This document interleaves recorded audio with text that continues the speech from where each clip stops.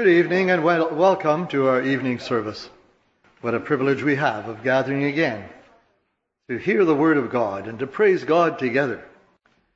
Again, I mentioned we're glad to have Floyd Wilson tonight, and he will come now and lead us in prayer, read the scriptures for us this evening. Scripture. Floyd, if you would. Thank you, Rael. Our scripture tonight is from Philippians chapter 4, starting at verse 8. Philippians 4, beginning at verse 8, reading through to the end of the chapter. And as you find it there, Philippians 4, verse 8, just be aware that when Paul is writing this, he is under house arrest in Rome. And we'll be getting to how he gets there in the sermon tonight. But this is just background so you can maybe grasp onto why he says some of the things he does. So Philippians 4, starting at verse 8. Finally, brethren, whatever things are true, whatever things are noble, whatever things are just, whatever things are pure, whatever things are lovely, whatever things are of good report, if there is any virtue and if there is anything praiseworthy, meditate on these things. The things which you learned and received and heard and saw in me, these do, and the God of peace will be with you. But I rejoiced in the Lord greatly that now at last your care for me has flourished again, though you surely did care, but lacked opportunity. Not that I speak in regard to need, for I have learned in whatever state I am to be content. I know how to be abased, and I know how to abound. Everywhere and in all things I have learned both to be full and to be hungry, both to abound and to suffer need. I can do all things through Christ who strengthens me. Nevertheless, you have done well that you shared in my distress. Now you Philippians know also that in the beginning of the gospel, when I departed from Macedonia, no church shared with me concerning giving and receiving, but you only. For even in Thessalonica you sent aid once and again for my necessities. Not that I seek the gift, but I seek the fruit that abounds to your account. Indeed, I have all and abound. I am full, having received from Epaphroditus the things sent from you, a sweet-smelling aroma, an acceptable sacrifice, well-pleasing to God. And my God shall supply all your need, according to his riches in glory, by Christ Jesus. Now to our God and Father be glory forever and ever. Amen. Greet every saint in Christ Jesus. The brethren who are with me greet you. All the saints greet you, but especially those who are of Caesar's household. The grace of our Lord Jesus Christ be with you all. Amen. Let us pray. Heavenly Father, we thank you for your word. We thank you that you are God and that we praise you for being the maker of all things, including us. Thank you, Lord, our Creator and Sustainer of all that we see around us in life on this earth. But even more than that, we are so thankful and praise you that you are the author and creator of the new life that we have in Jesus Christ. Lord, it's amazing, your miracle of changing the human heart, of reconciling sinners who were alienated to become your sons and daughters adopted into your family. Thank you, Lord, for all the patience that you have with us as your children and the encouragement that you give us each day to live for you even when it gets tough.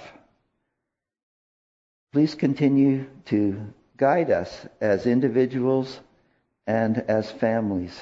Help us to find the purpose that you have for each one of us. Maybe the big purpose, but also the little purposes and goals that you have for us to work out the greater purposes that you have for us as your ambassadors and lights in this world. Please help our leaders here at Berean and the whole congregation, that we will grow in your grace, that we will grow in numbers, that we will grow in the effectiveness of our service that you have called us to be rendering as your witnesses in this world. And Lord, when you know the time is right and just the one that you want to call to be here for pastoral leadership, we pray that you will work this all out too and for your glory. And we do pray that we, as a congregation and people, that we will have an impact for Christ in the communities where you have placed us. Yes, we're here in Greater Sudbury, but we are also in neighborhoods and villages and all the rest, and live on streets and have neighbors. And just, Lord, help our lives, our homes, to be lighthouses for you where you have placed us. We pray for the leaders of our community, the mayor and the councilors and all the staff that work for the city, and that you will help them in their duties, and that you will help us as citizens to be supportive of them or cooperative with them in the things that they're endeavoring to do, and also to help them in various ways. And we know, Lord, that you are the one who wants to provide for our personal needs, our church needs, and our community needs. And so, Lord, please continue to provide your special resources for the ministries that you have for each one of us as individuals and as a body of believers together. In Jesus' name we pray. Amen. Again, my brother, we pray the Lord's blessing as you open the word to us tonight. Floyd. So if you could have your Bibles open to Acts 28, that's the perfect place to be for this message. Acts 28. But first, let's pray. Lord, it's our privilege to open the Bible, to read what you have said to us there. And so, Lord, help us to understand the things written and some application to each of our lives. In Jesus' name, amen. When life circumstances are in a turmoil, we may assume that it's impossible to accomplish anything for God until the circumstances get better. I don't know if any of you have ever felt that way, but nothing can be done. Things are so bad. But don't you think that this is a negative way of thinking that discounts the wisdom of God and the power of God? It may not be God's plan to remove all of our problems immediately. He may want to transform our discouraging circumstances into opportunities for us to accomplish things that he would not be able to accomplish if we weren't in those difficult circumstances. This was the Apostle Paul's experience. And I'm going to have to go for the water for early. This was the Apostle Paul's experience in Acts 28. I hope we can envision that the Lord can work through our present circumstances, even if they are difficult. And I hope everybody's not going through hard times right now. But all of us go through hard times sometimes. And so I hope we can envision from this tonight that the Lord can do something even during those hard times, and we don't have to wait until everything gets nice and smooth, and then we'll do something for God, or he'll do something through us. But let's begin with a brief overview of Acts 27, what we did last time. A Roman army officer is escorting the Apostle Paul to Rome as a prisoner because he has appealed his case to the emperor. As you see from the map, the ship was sailing on the Mediterranean Sea, and as we went over Acts 27, we learned that there was a terrible storm arose, so much so that everybody on that ship was in absolute terror for 2 full weeks. Can you believe a storm that lasted that long? But it did, and the fear and tension was in those people on that ship for all those days. But they finally spotted some land, and they said, we've been out here for 2 weeks in the middle of the Mediterranean Sea, not seen any land, and now we see some land. We've got to get to that land any way we have to. And so they just steered for shore, hoping for the best, hoping they could make the shore, but they caught some rocks on the way, and the ship got hung up, and the waves from the storm were beating at it and just beat it apart. But all the people on the ship got to shore safely. The crew, the prisoners, like Paul and their guards, and the other passengers. God's angel had brought a message to Paul saying, everybody is going to get to shore safely. Don't worry. You'll get there. And they did. So now we're ready for Acts 28, and it's the final leg of Paul's journey to Rome.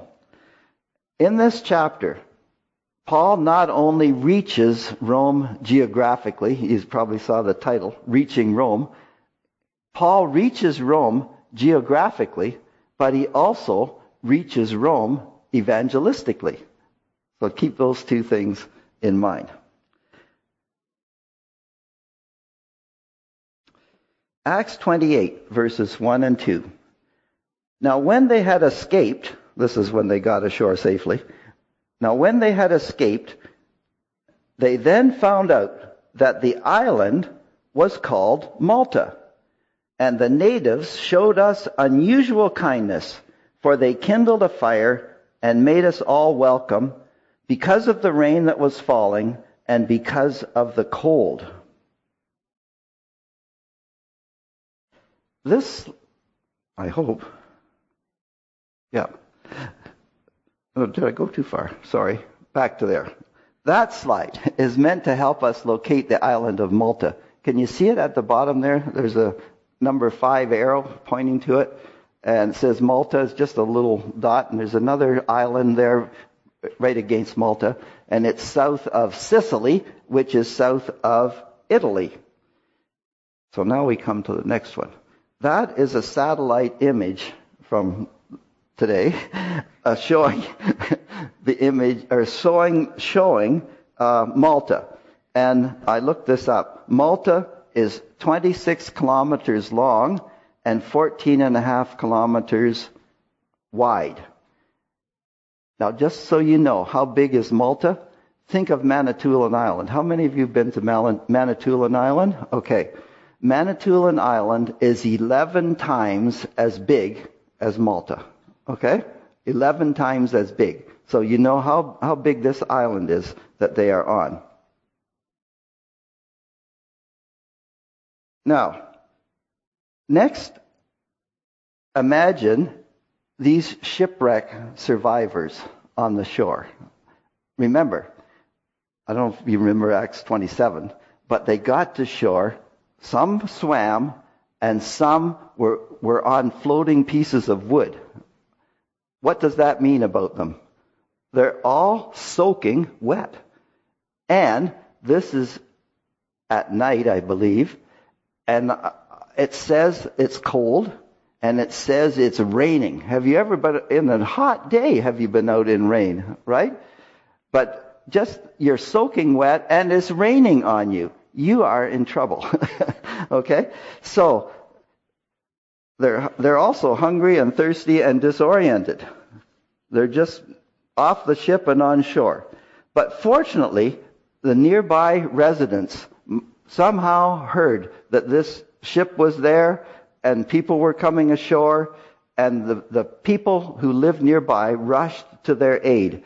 And they helped the people feel welcome to Malta, and they, as it says here, they even kindled a fire to help to warm the survivors of this shipwreck. Now, this response to a disaster reminds me of the welcome that the under 10,000 residents of Gander, Newfoundland, Labrador extended to over 6,600 passengers from 38 planes that came to Gander, Newfoundland, Labrador, back when the 9/11 attacks happened. And the U.S. closed their airspace. No planes could land in the United States, so all the planes that were in the air had to go somewhere, and many of them went to Gander, Newfoundland. 38 planes. Now that slide depicts the routes of the various planes. Some came from off the Atlantic Ocean, some came that were coming across the northern Canada, some were flying through the U.S., at certain places, and they had to go somewhere. They couldn't land in the U.S. The airspace was closed. There are some of the planes on the ground when 9/11 happened. This is in Gander, Newfoundland. And this next slide, I'm not exactly sure what's happening here, but I think the people at the desk are the Gander, Newfoundland people, and the people that are standing up holding stuff, those are the people from the planes. And I think this is happening at the airport because I looked at that sign that's on the wall. So I believe this was happening at the airport, and the people were trying to make hospitality arrangements. This is what I imagine. We're taking down your name and where you're going so we can find you later, kind of thing. Okay? And this next slide shows a gym that was where some passengers were boarding or bedding down for the night. And not all of them were in public buildings. A lot were in homes. But this is some slides that help you to see what was happening. I hope, actually, that we as a congregation would rise to the challenge. If we had been in Gander, Newfoundland, or if some other crisis happened that was a very serious crisis, and the population of Sudbury was almost doubled overnight. This was almost double population. What would we do to help the people? Would we be able to do something? Would we be willing to do something? I think we would open the building, wouldn't we? Especially if it's raining. We would give people, we aren't exactly set up for being a hotel, but it's better than outside. So I think we would do whatever we could. And I learned that these people in Gander, Newfoundland had an airplane, a disaster a few years earlier. I think a plane blew up or something. It was a terrorist kind of thing that happened. And they had a preliminary experience of that disasters can happen, that it can affect us. And they had worked and worked and worked and practiced as a community, not just the public people, but the people of the community had practiced. Every year they practiced what they would do if there was ever a disaster. And when 9/11 happened and all these planes came, they just put their plan into action and did it. And that was a wonderful thing. And I'm pretty sure there are people in Sudbury that work for the city of Greater Sudbury that work on disaster preparedness. And I was at a meeting a few years ago where they were talking about if there ever was a pandemic. But I think there are people that work on things like this. And it wouldn't be a bad idea if there was somebody here that thought, I wouldn't mind just finding out how could we help if there was a certain kind of a disaster. What could we offer? So, somebody might want to take that up. Okay, let's read on. Verses 3 through 6.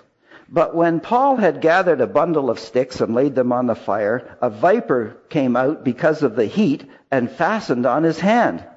So when the natives saw the creature hanging from his hand, they said to one another, "No doubt this man is a murderer, whom, though he has escaped the sea, yet justice does not allow to live." But he shook off the creature into the fire. and suffered no harm. However, they were expecting that he would swell up and suddenly fall down dead. But after they had looked for a long time and saw no harm come to him, they changed their minds and said that he was a god.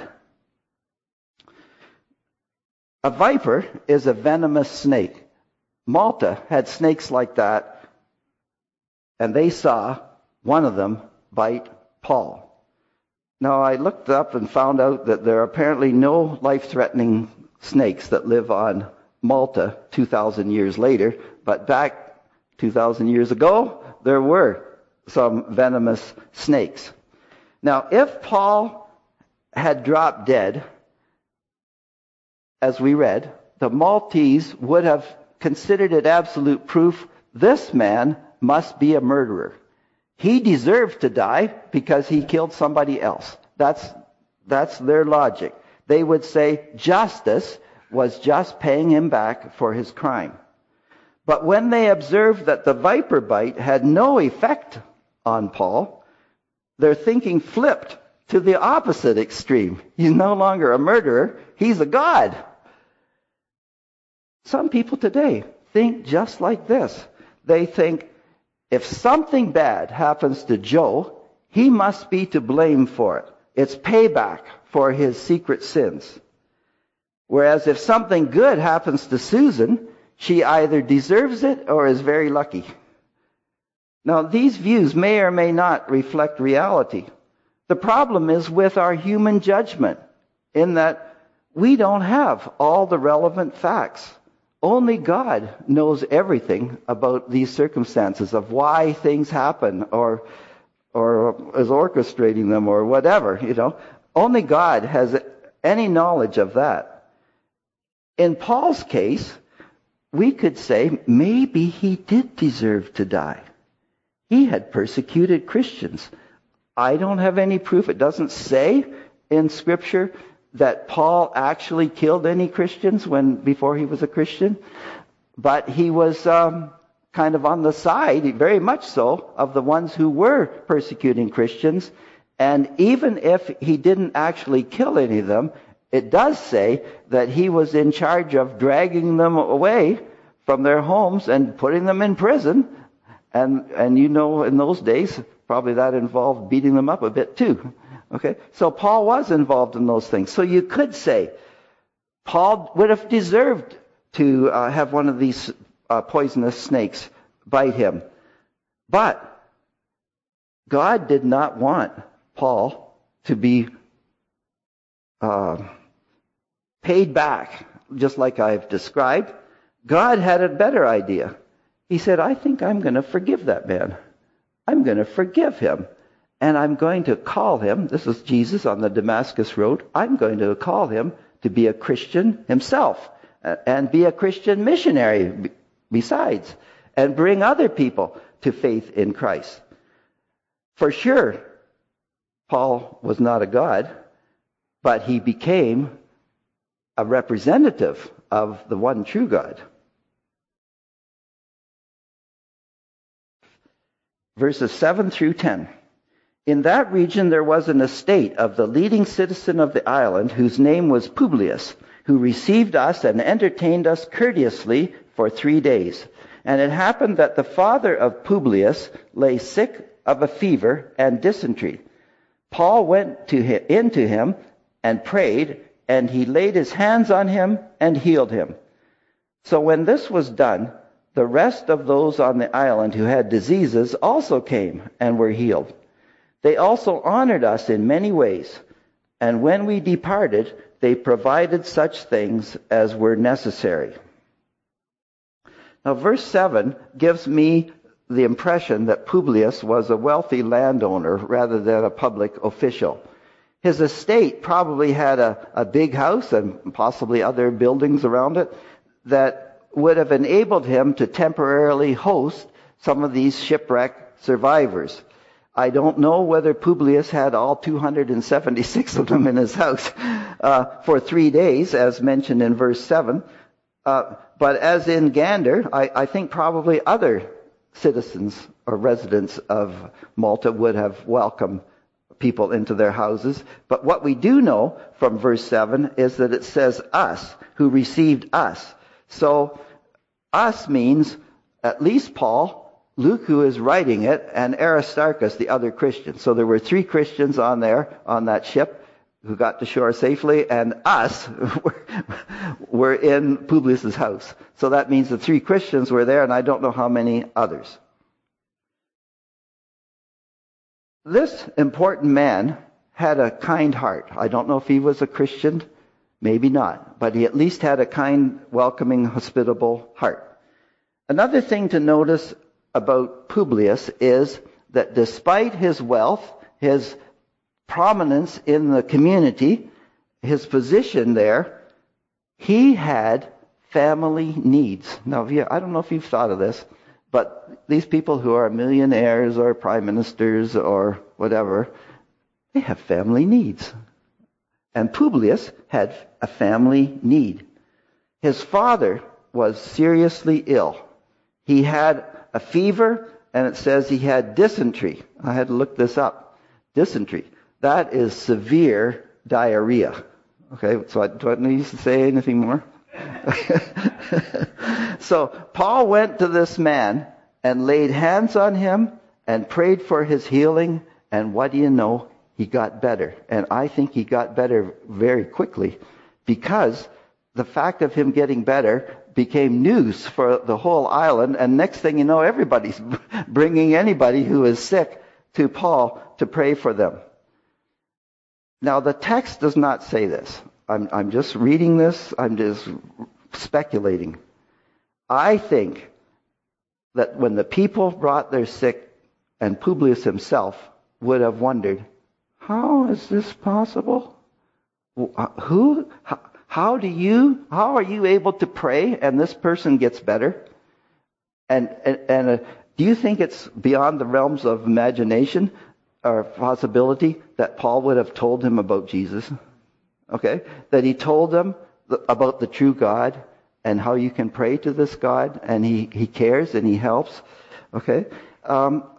I think they would have preached the gospel. I think they would have said that we have sinned against this God, and we need to repent of our sins and trust in Jesus as our Savior and sin bearer. Well, I get the impression, too, that on this island, the centurion must have relaxed security for prisoner Paul. I don't think he was going around in chains and all that. I think he was pretty well able to do whatever he needed to do in ministry. And maybe the 2 other Christians as well, maybe even the other prisoners, being as they were all shipwreck survivors. And whatever ministry Paul had, this healing ministry that he had, and the preaching ministry, whatever it turned out to be, the populace of the island was very grateful. Remember, they started off making fires and welcoming them into their homes, and ended up being the recipients of a healthcare system through the God of the persons who were on this ship. Now, that's a miraculous thing. So that the takers or the receivers became the givers, and the people of Malta were very happy and gave them whatever they needed to continue on their journey when the time came. So, our responsibility in people having times of need is that we care for them, we try to help in practical ways, we pray for them, we try to have a witness to them as God prompts us and enables us. But I hope that even though we often see, yes, I could do this, I could give them some food, or I could give them a ride, or I could whatever, that we would also think, what can I do? What would God want me to say? What would He want me to share with them of my faith that could help them with their soul, not just their body? So anyway, this little incident helps me think of all that. Okay. Verses 11 through 16. After 3 months, we sailed in an Alexandrian ship, whose figurehead was the twin brothers, which had wintered at the island. I should say the reason it's 3 months is, remember, they had the shipwreck because they were at the end of the sailing season, and they went out onto the sea and got in this storm and all that, right? So they finally make it to Malta, but it's not the shipping season anymore. It's winter. It's the stormy season, and so they are just stuck there for that length of time. But then there's this other ship that they had, which was also wintering there, that they could move on in their journey. Okay, so then verse 12. And landing at Syracuse, we stayed 3 days. From there, we circled round and reached Rhegium. And after 1 day, the south wind blew, and the next day we came to Puteoli, where we found brethren, and were invited to stay with them 7 days. And so we went toward Rome. And from there, when the brethren heard about us, they came to meet us as far as Appii Forum and 3 inns. When Paul saw them, he thanked God and took courage. Now when we came to Rome, the centurion delivered the prisoners to the captain of the guard, but Paul was permitted to dwell by himself with the soldier who guarded him. Isn't it wonderful that the 3 believers among the 276 people from that ship, I don't know whether all of them were going to Rome. The prisoners were. They were escorted. But anyway, I think it's really great that as they're moving along, going to touching shore at these various communities, that it became known there's Christians on this ship. There are 3 Christians, and the Christians are coming out, and the news is spreading up the shore faster than the boat kind of thing. And the Christians, there's a network of Christians. They communicate with each other. And they're saying Christians are coming. Paul is coming, and there's Christians with him. And they make an effort to leave their homes and go to wherever Paul is and welcome him and encourage him and help provide for him along the way, even though he is still a prisoner. You know, when we do practical things for other people, it gives joy, and we receive encouragement just as they receive encouragement in the name of our Lord. For Paul, it seems like when he finally made it to Rome, even the Roman officers who were taking care of him treated him with respect. They didn't put him in the dungeon. They put him in a house, which I think he had to pay something for it.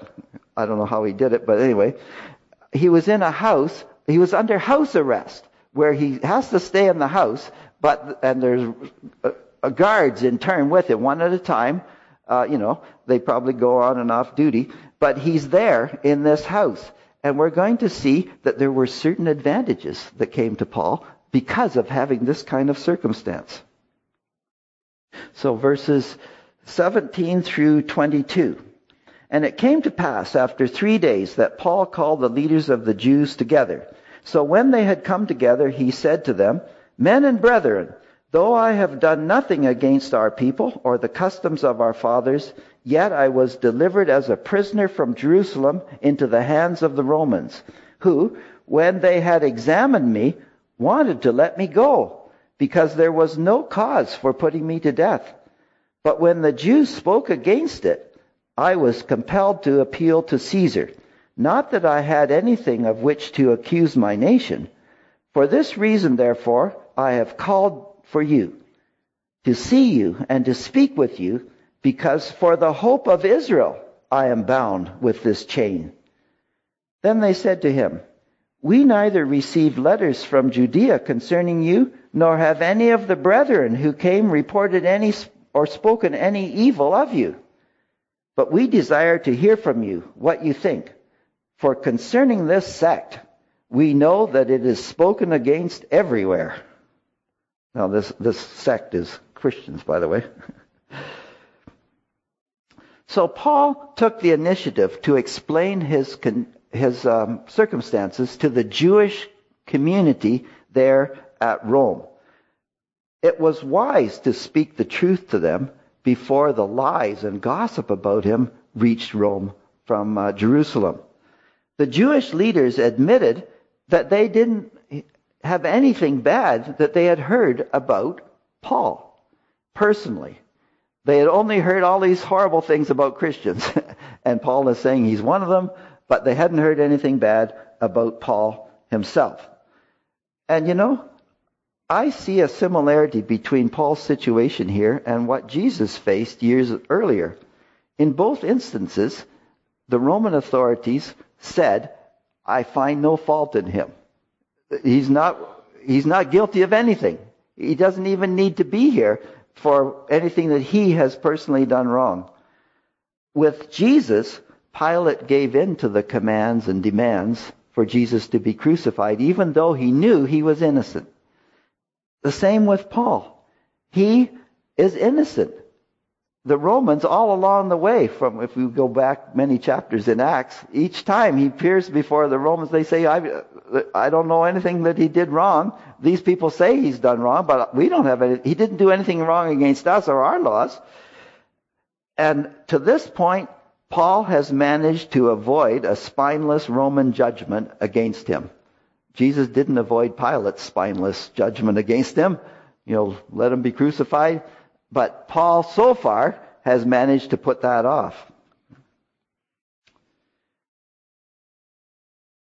Actually, I respect here in these verses that I read the open-mindedness of these Jewish leaders at Rome. They're at least willing to listen to what Paul had to say. They actually wanted to hear what he had to say. They might not agree with him, but they were at least willing to listen.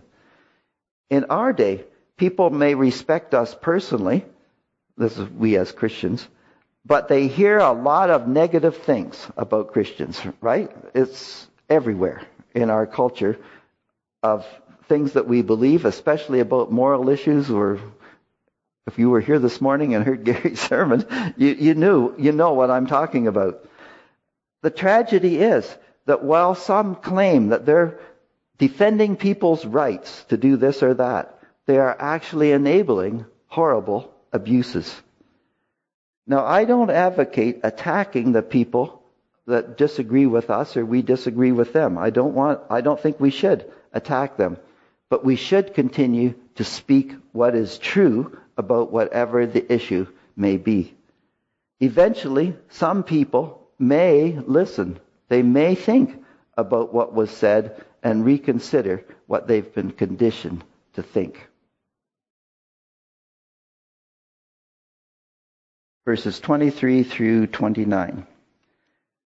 So when they had appointed him a day, many came to him at his lodging, to whom he explained and solemnly testified of the kingdom of God, persuading them concerning Jesus from both the law of Moses and the prophets from morning till evening. And some were persuaded by the things which were spoken, and some disbelieved. So when they did not agree among themselves, they departed after Paul had spoken one word. I didn't read that very well. So when they did not agree among themselves, they departed after Paul had said one word. The Holy Spirit spoke rightly through Isaiah the prophet to our fathers, saying, Go to this people and say, Hearing you will hear and shall not understand, and seeing you will see and not perceive.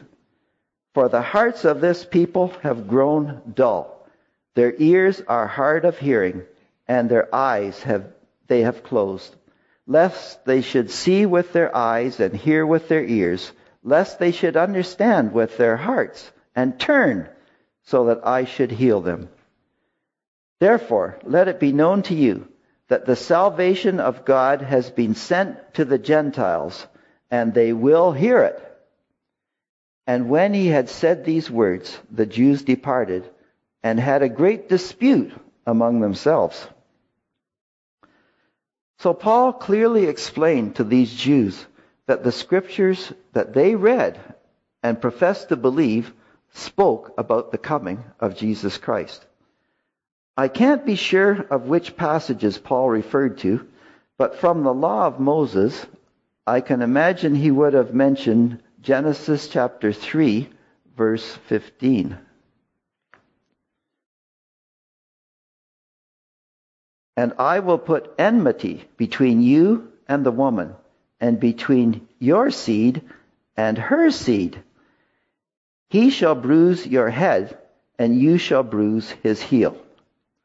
Now these words that God spoke to the serpent are speaking of what God is going to do to that serpent through the seed of the woman. And we know ultimately that was Jesus. And I think Paul would have explained that scripture. And also, possibly, he turned to Deuteronomy chapter 18, verses 17 through 19.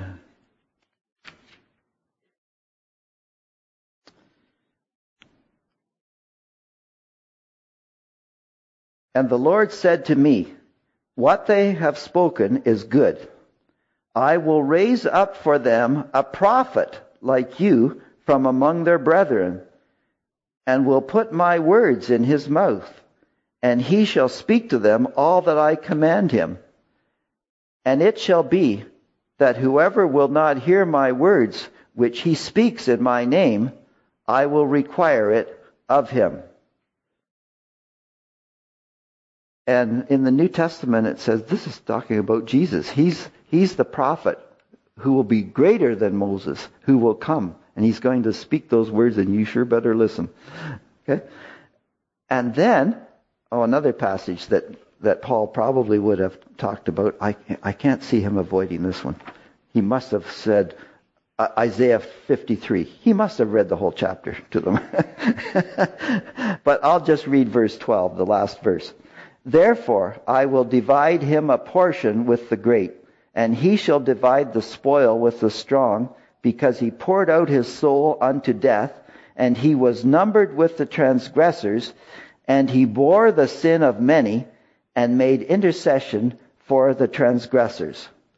Now, surely Paul would have said, that's talking about Jesus Christ, and what he did when he came to this earth. So, the result of Paul's morning to evening marathon of teaching, can you believe it?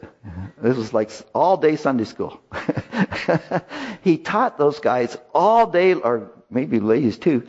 He taught them all day long, and there was a result. Some were persuaded, some disbelieved. How about that? Some believed, some didn't. Yes, there were people who closed their eyes, who closed their ears, who closed their minds, and closed their hearts to the truth about Jesus. But Paul could rejoice that some of those people believed. Praise the Lord. And the fact that after they left, did you hear what they had a great dispute among themselves? They didn't just walk out the door and forget about the whole teaching and that was that. No, they were really into it. What is this? And they were wrestling with it. They were talking with each other about it. So since that is happening, and do you believe that God's Spirit works in people's hearts in times like this? I can very much imagine that some of those people responded to the gospel after they left and became Christians. I don't know for sure, but I can believe that some did. Okay, so I think we're at... Right. No. Did I miss something? Did I do too many? Okay. Okay, now I see where I'm lost on my paper. I think the application for us here, from Paul talking with these Jews all day long, is that sometimes we talk to people all day long. Gary talked about talking to his brother all day long, practically. Okay. And sometimes people ignore us. Sometimes they react against what we say. And we try to tell them the good news about Jesus. And we just have to believe that the Holy Spirit is at work and He will bring some to repentance and faith. And there were some that we know that came to faith from Paul's teaching all day. But there were some that didn't and may have later. Okay, now we're ready for the last two verses of Acts 28. Then Paul dwelt 2 whole years in his own rented house and received all who came to him, preaching the kingdom of God and teaching the things which concern the Lord Jesus Christ with all confidence, no one forbidding him. Now this is very interesting that Luke, as he writes up this, he says that Paul was in that house for 2 whole years. That means 365 days times 2, right?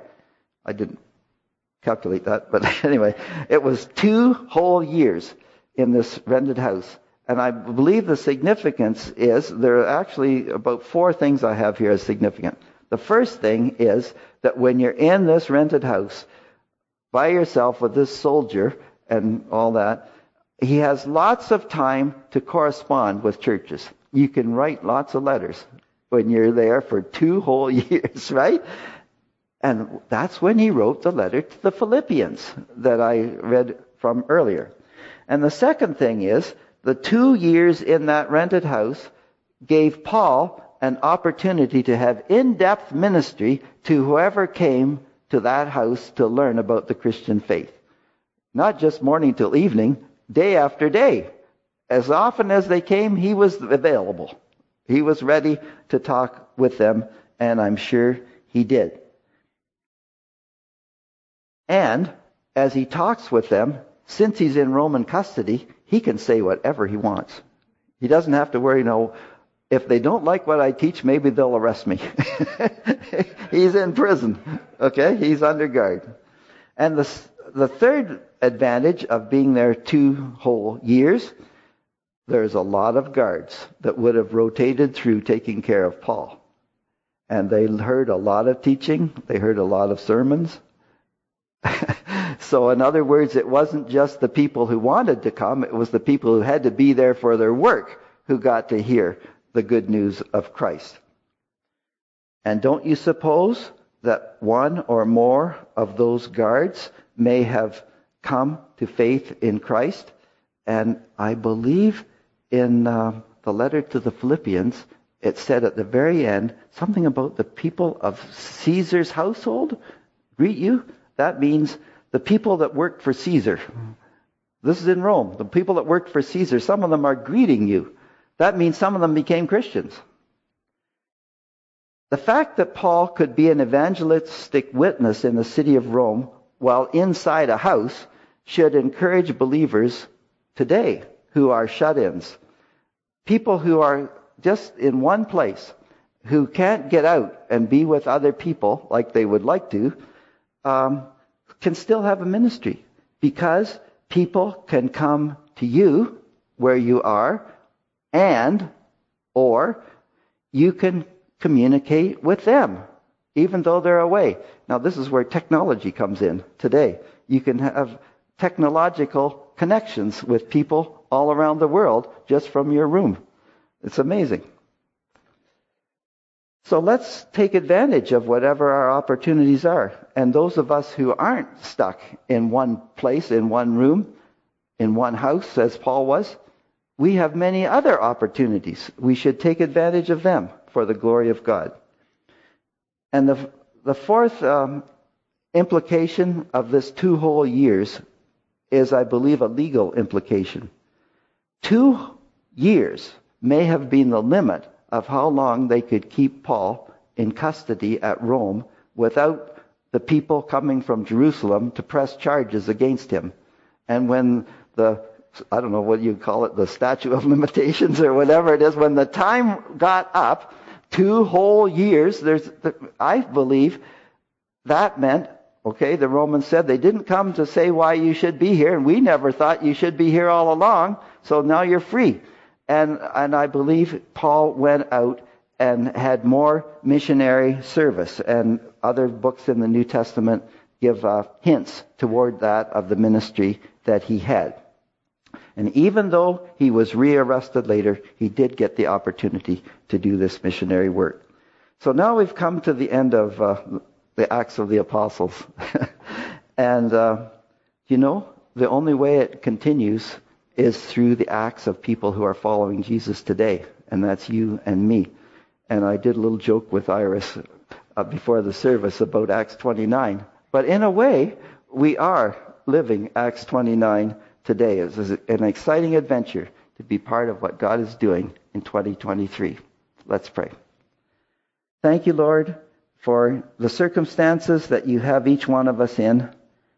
And they vary. Sometimes they're pleasant, sometimes they're not. Sometimes we're restricted, sometimes we're not. But Lord, you want to work through us in all these circumstances of life. And help us not to say, oh God, you can't do anything through me now because I'm in this mess. Lord, help us to see that you can work through us and in us and to bless others with the good news, no matter what our circumstances are.